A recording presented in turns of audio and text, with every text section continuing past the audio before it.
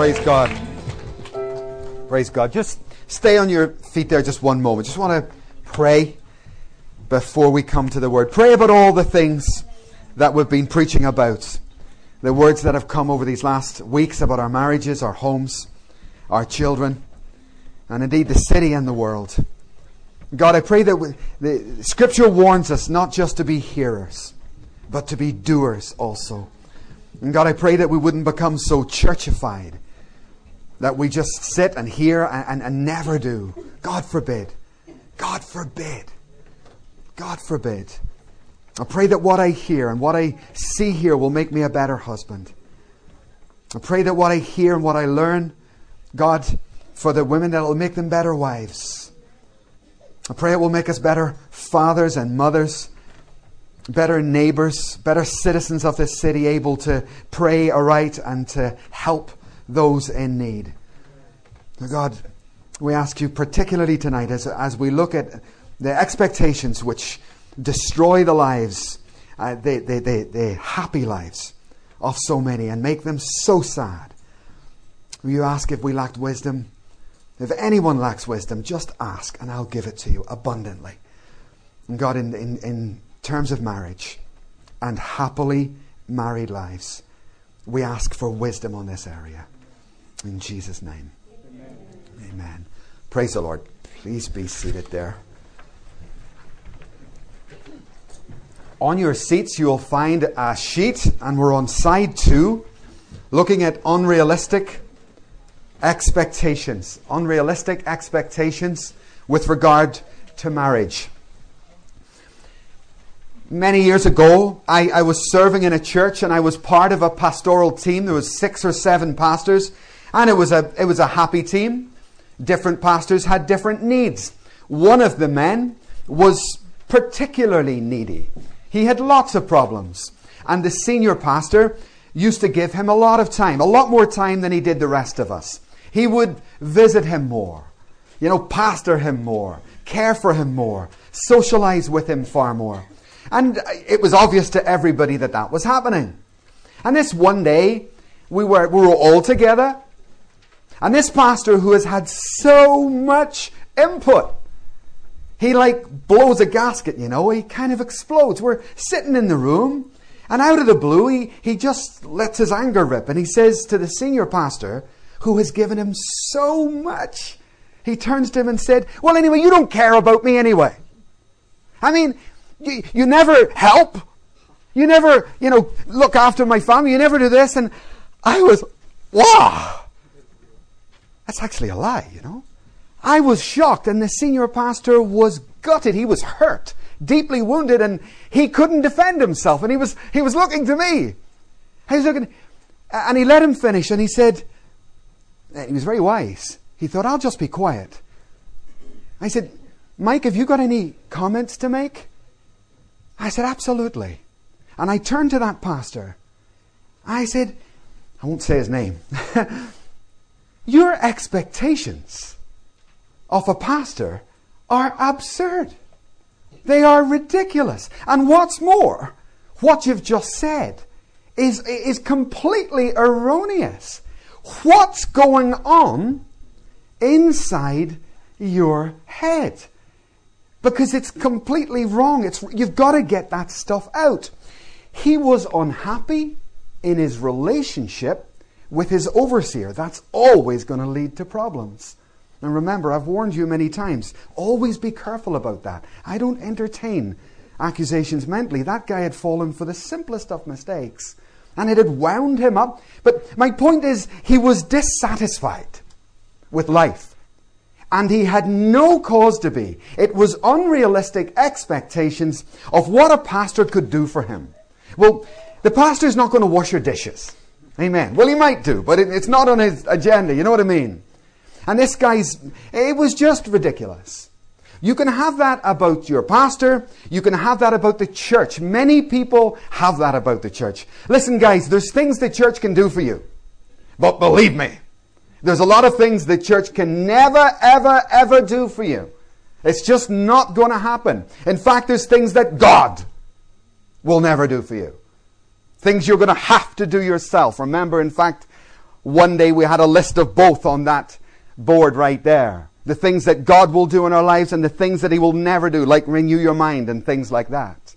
And tonight's topic of unrealistic expectations in marriage, I am not overstating it when I say this has got to be one of the chief causes, listen carefully, not so much for divorce, for unhappiness. For unhappiness. Daydreams, when the things that people expected were so crazy. And I don't know where we get the ideas from. Mills and Boons, yeah. Hollywood, or whatever. A world's perspective on love. Thank God for the Bible. Amen. Because you will not find unrealistic expectations. You know the Quran, the difference between the Quran and the Bible, largely, the bad bits are removed from the Quran. The men never do anything wrong. Right? And God doesn't tell you the story like that because that's unrealistic.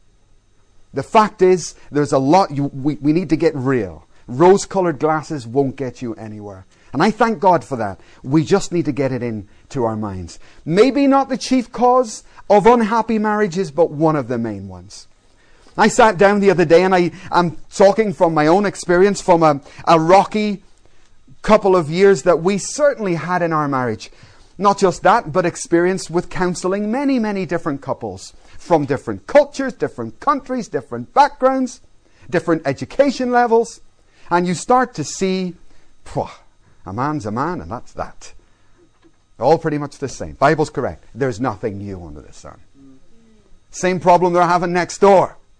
It's the same problem I've got in my marriage. There's nothing new under the sun. And so the sort of things I went through will probably be very similar to yours. So I've just written out a list of 7 if you like. They're not the top 7. They're just the first 7 came into my mind.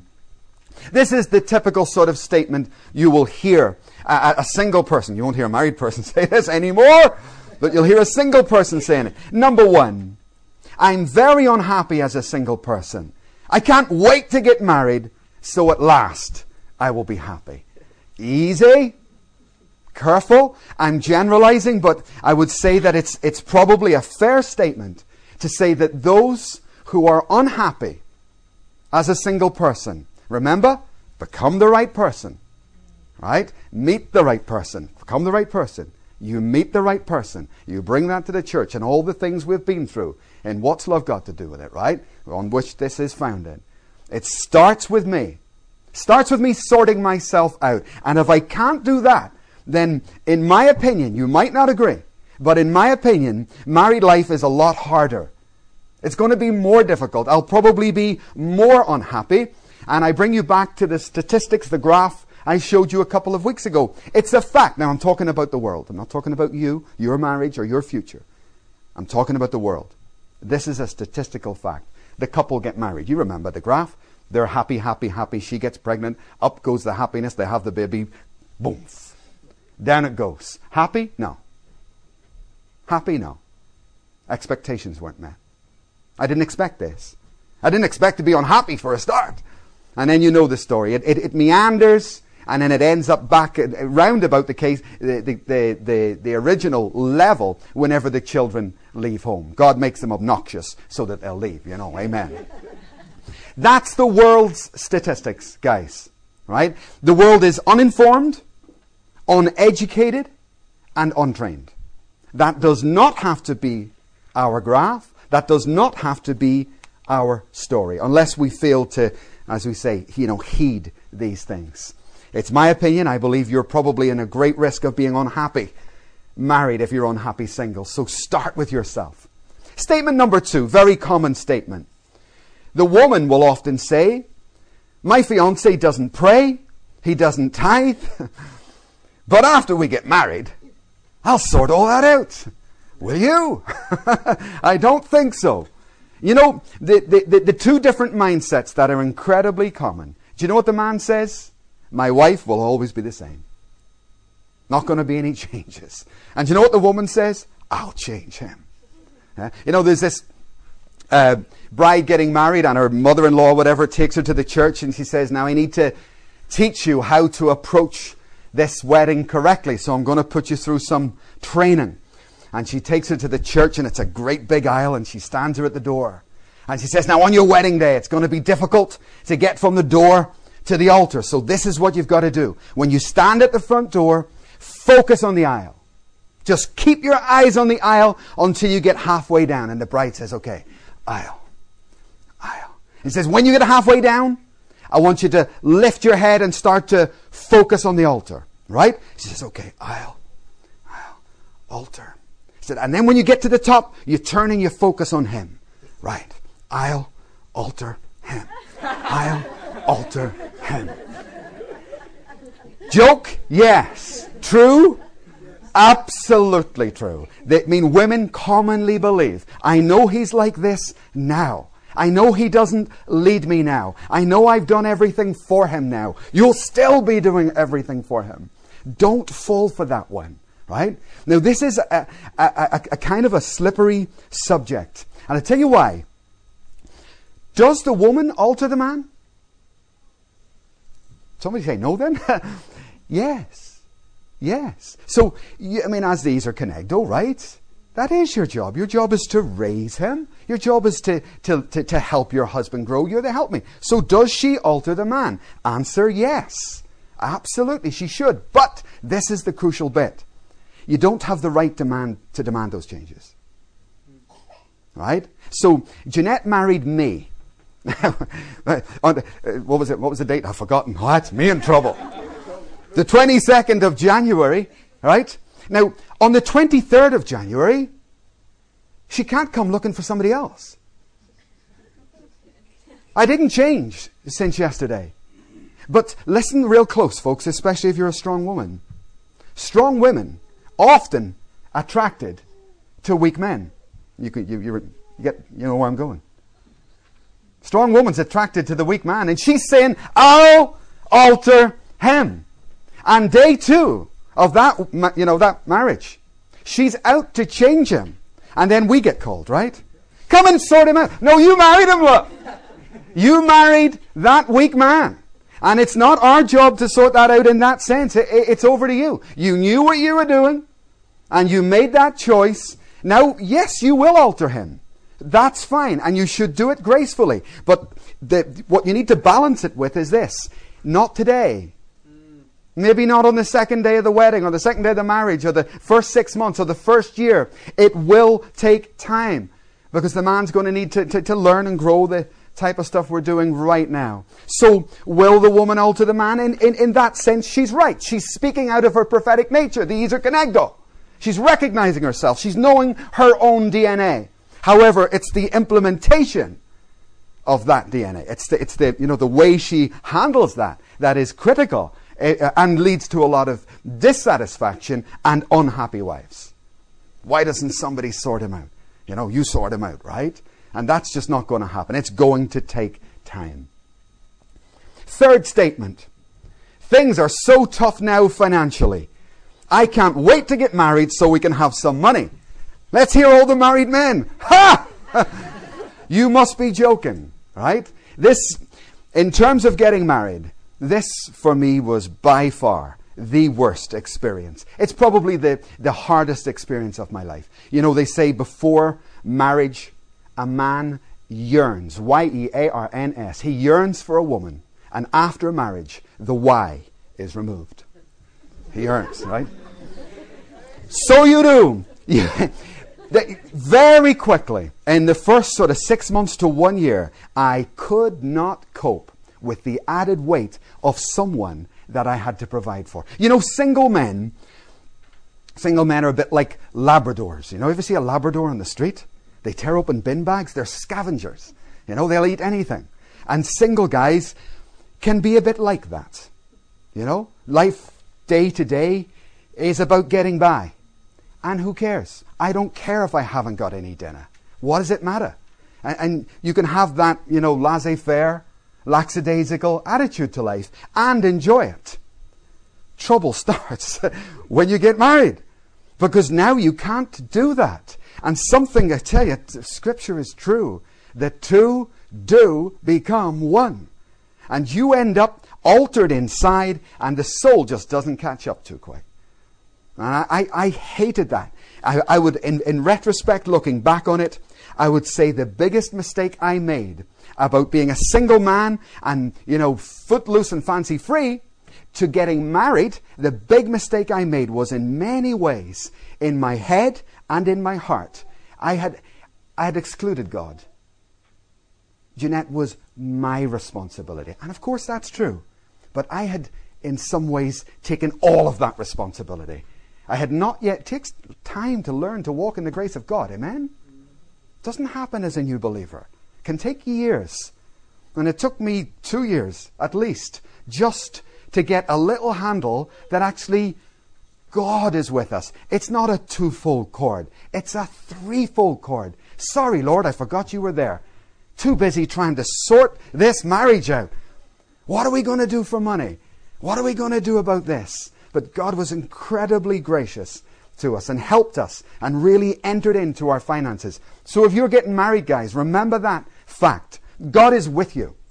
Just remember He's there in practical issues like that as well. Statement number 4. I'm so lonely now, at least after marriage, that won't be a problem. Sad one, this one. Because it may well be true for many. And I'm glad to say that's probably the case for many. But it will not be true for all. There are many marriages that are incredibly lonely. And that's just the sad fact of life. So watch your expectations. Do the homework that we've been talking about. Put the practical steps into place. Lonely? Yes, many married people are lonely. Because it's not just about sharing a house with someone or sharing a bed with someone. It's a lot more to it than that. You can still be very lonely in that circumstance. Number 5, I've been so sexually frustrated. At least now I'm married, I can have all the sex I want. Very simplistic statement. Very simplistic statement. Right? Now, as we've been building these themes, you understand that good sex only comes out of a good relationship. But before you're married, the expectation may be, particularly men, that sex is a department. The sex department. Right? And it isn't. It isn't. And then the couples, once again, in they come. What's wrong with our sex lives? It doesn't seem to work for us. We don't seem to be able just to harmonize with this. Well, never mind about your sex life.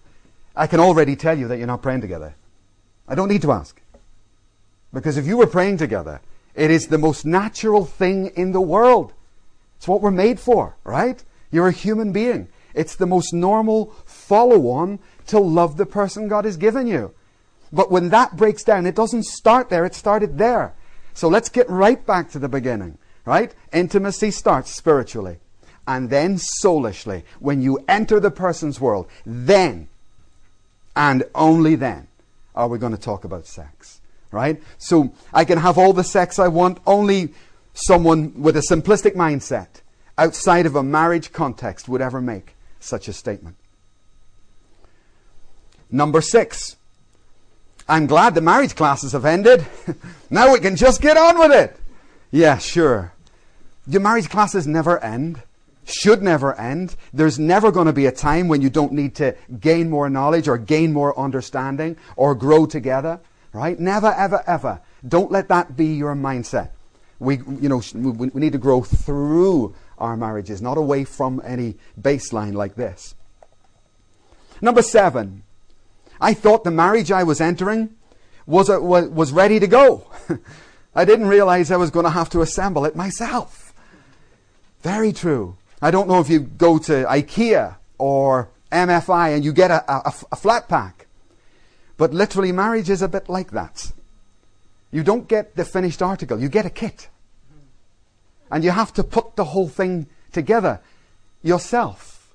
Now if you get home with a box and you expect false expectancy. You expect it all. Hey, praise the Lord, bye everybody. Off on your honeymoon. Back to reality. And the box is open. You suddenly realize bits all over the floor. What on earth is this mess? Right? Now, 5-6 years ago, I began to get IKEA furniture as we moved many, many times. And the first 2 or 3 times that I'd really had to do a flat pack. Now this is the truth. Don't laugh at me, but this is literally what I did. I'd get the flat pack, and it'd be like a bookcase, and I'd put it on the floor. I would get everything out. I would take the cardboard, the plastic, and the instructions. And I would take them all out. Sorry, I did. And throw them out, because I looked and said, an idiot could put this together. And in I would go, and I would start. And by the time you finish, the bookcase looks like an aeroplane or something. You think, what's wrong with that thing? Back out you go and you get the instructions. And I did it a couple of times before I learned. It's not actually that simple. The wood might look the same, but it is not the same. The fact is, your marriage, listen, it's not going to be ready to go. You are not going to walk into a marriage that's functioning. It just doesn't work like that. It's going to take a lot of commitment, understanding, input on your part to make that thing work. And failure to do this, it's just naivety. It's simplistic thinking. So they're just typical statements, if you like, that people would make as they approach marriage. Hopefully not statements people will make when they are married. What about solutions to false expectations? Well, solution number 1, put yourself at the top of the to-do list. Don't project those issues or whatever onto your partner. Put yourself right there at the top. And you start looking at the things that you need to deal with. And I would say to the wives, why not say to your husband, or husbands, why not say to your wives, Tom, you could say, Helen, tell me the top 3 things that you would like me to change in my life. And Helen, or Tom, you could say to Helen, the top 10 things you would like her to change. Is that fair? Praise the Lord. Why not go home and sit down and say, look, I want you to be happy. I'm committed to you. Is there anything I do that annoys you? Or maybe we shouldn't do this. This looks like it's going to lead to trouble. Ask them, what would the top 3 things do? Now, you need to be sensitive about such things. But that would be a good thing to do. At least to be open, to grow in your marriage. If you're not happy or you think it's not quite where it should be, at least be open enough. And if you've got enough trust, that would be a sensible thing to do. Second thing, make a decision to love your spouse through it all. They're not perfect. They're far from perfect. They're going to have all sorts of flaws and weaknesses that you don't know yet. You don't know until you marry them. You don't know people till you live with them in that way, and that's a fact. I mean, Jeanette, since we got married, God help Jeanette, she features a lot in these things. I always say to her, if you do anything wrong, the first thing I'm going to do is tell the church about it, then I'm going to write a book about it, and then I'm going to put it on television. When I married Jeanette, I had no idea if she could do this or do that. But the fact is, very quickly, I learned that she's not that great at cooking. Right? Just a fact. It doesn't actually bother me that much. But when Jeanette cooks in the kitchen, my Lord, it's like CSI. You would think there had been a murder in that kitchen. I'm telling you, it's on the walls, it's on the ceiling, it's a disaster zone.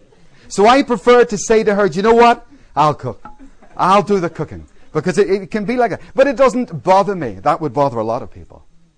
Right? It was an expectation. It wasn't something I was... In fact, when I do the washing up, I put a white boiler suit on and go into the kitchen, It's an expectation that would drive some people crazy. Especially if you're fussy about food. So be careful. Watch those expectations. Cut them down to size. Point number 3. Discuss your expectations with one another. That's a very healthy thing to do. Tell your fiancé or even your husband or wife, what are you expecting? What's going through your mind? What did you expect from this marriage? Or what do you expect from marriage? Number 4 there. Ask for what you want, but the brackets are very important. Be very willing not to get it. Be very willing not to get it and just to let it go. Because the next one, accept that your marriage is going to be far from perfect. And you just got to accept that person as they are. I can remember the massive change in my life the day that actually came when I accepted Jeanette just the way she was. It was last Saturday. After all the struggle and all the hassle and all the pain, right, that I had put myself through, unnecessarily, right, a day came when I realized, you know what this is? It's that lot. I've come into this with an absolute load of expectations that I had no right to, I shouldn't have asked for, and she wasn't actually involved in it. It was an internal comprehension. I'm crazy. I'll never be happy. No one could ever be happy trying to fulfill expectations that were never right in the first place. And if you hang on to them, they will destroy you. They'll eat and eat away at your joy. So you've got to put things down. Listen, your marriage is not perfect. It's not. Your marriage is not going to be perfect. You're going to have difficulties, and you're going to have to accept that, or it's going to be a miserable existence. Just accept it. Join the statistics. I forgot to bring them a couple of weeks ago. Apart from sex, couples that touch each other more often tend to be more happy. Just especially for the woman. Very important thing. Just to know that you can touch me, husband, and not want sex. Just to know that you can put your arm around me and not want sex. Very important part, especially for the woman. To know that she's of value and loved and treasured and cherished apart from sex. And as we mentioned last week, anger remains one of the greatest enemies of any marriage. It was going to come up all the time. Jeanette will get angry at me constantly. I'll get angry at her constantly. It's just something you have to learn to cope with. Doesn't spoil any day. Doesn't even spoil a minute. You just get angry. Look, can we do it? Okay.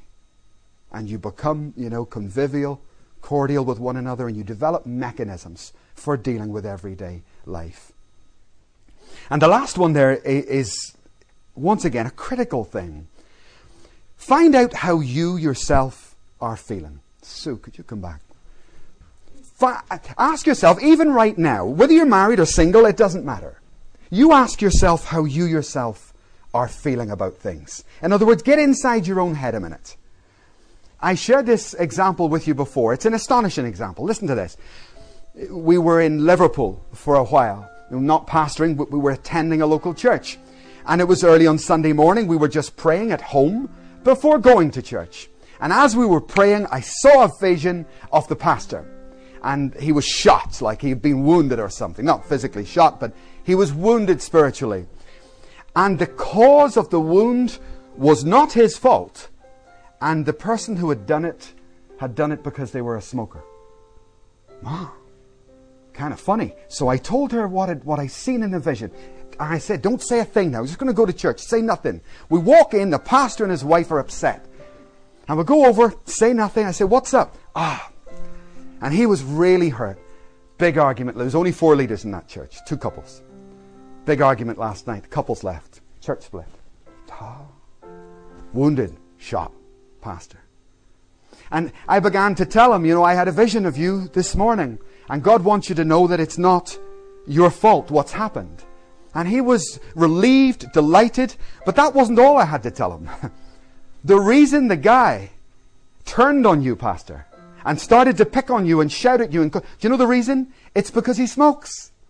And I didn't know that was going to make any sense. But Colin jumped up and turned to his wife and he said, I told you! I told you! It was the smoking that made him complain to me.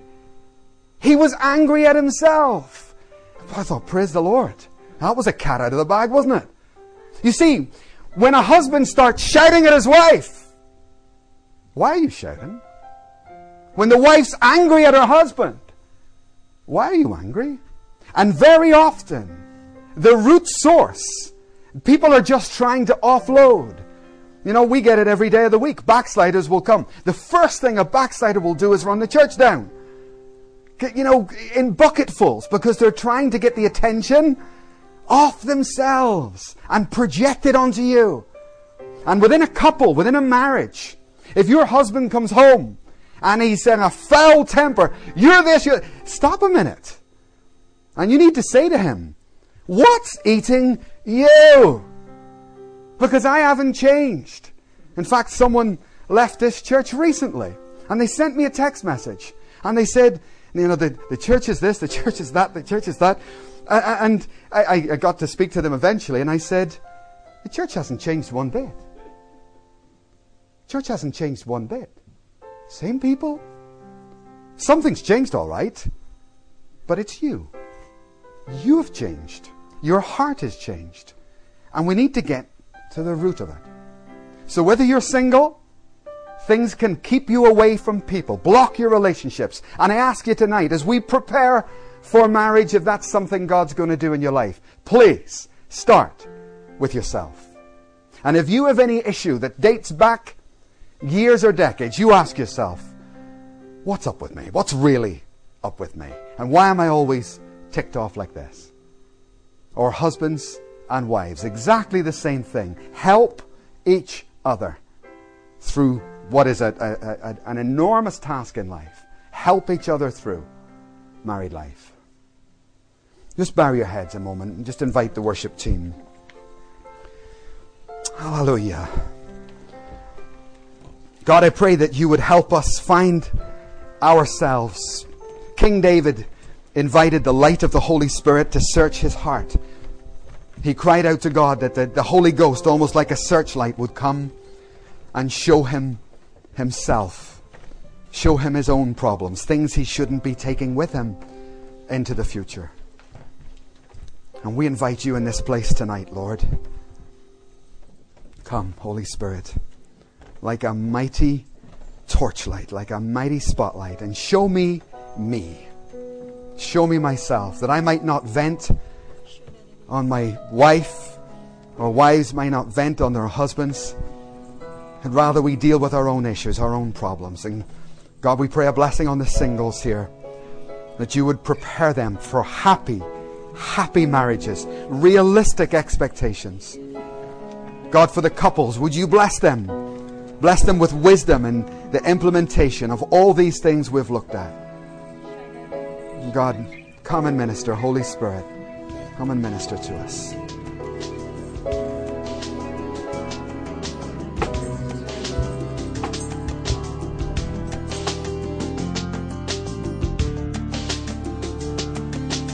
Thank you for listening to today's program. I trust you have been blessed and edified by what you've heard. I want to ask you to do something, and that is to become a partner with us here at Preparing the Way. By doing so, you can help us to take these essential messages out to many other nations, many other people around the world. You can become a partner by visiting our website, preparingtheway.tv, and there you will find many ways that you can join up. Folks, it is a pleasure and an honor to partner with you in bringing in the end times harvest. God bless you, and once again, thank you for listening.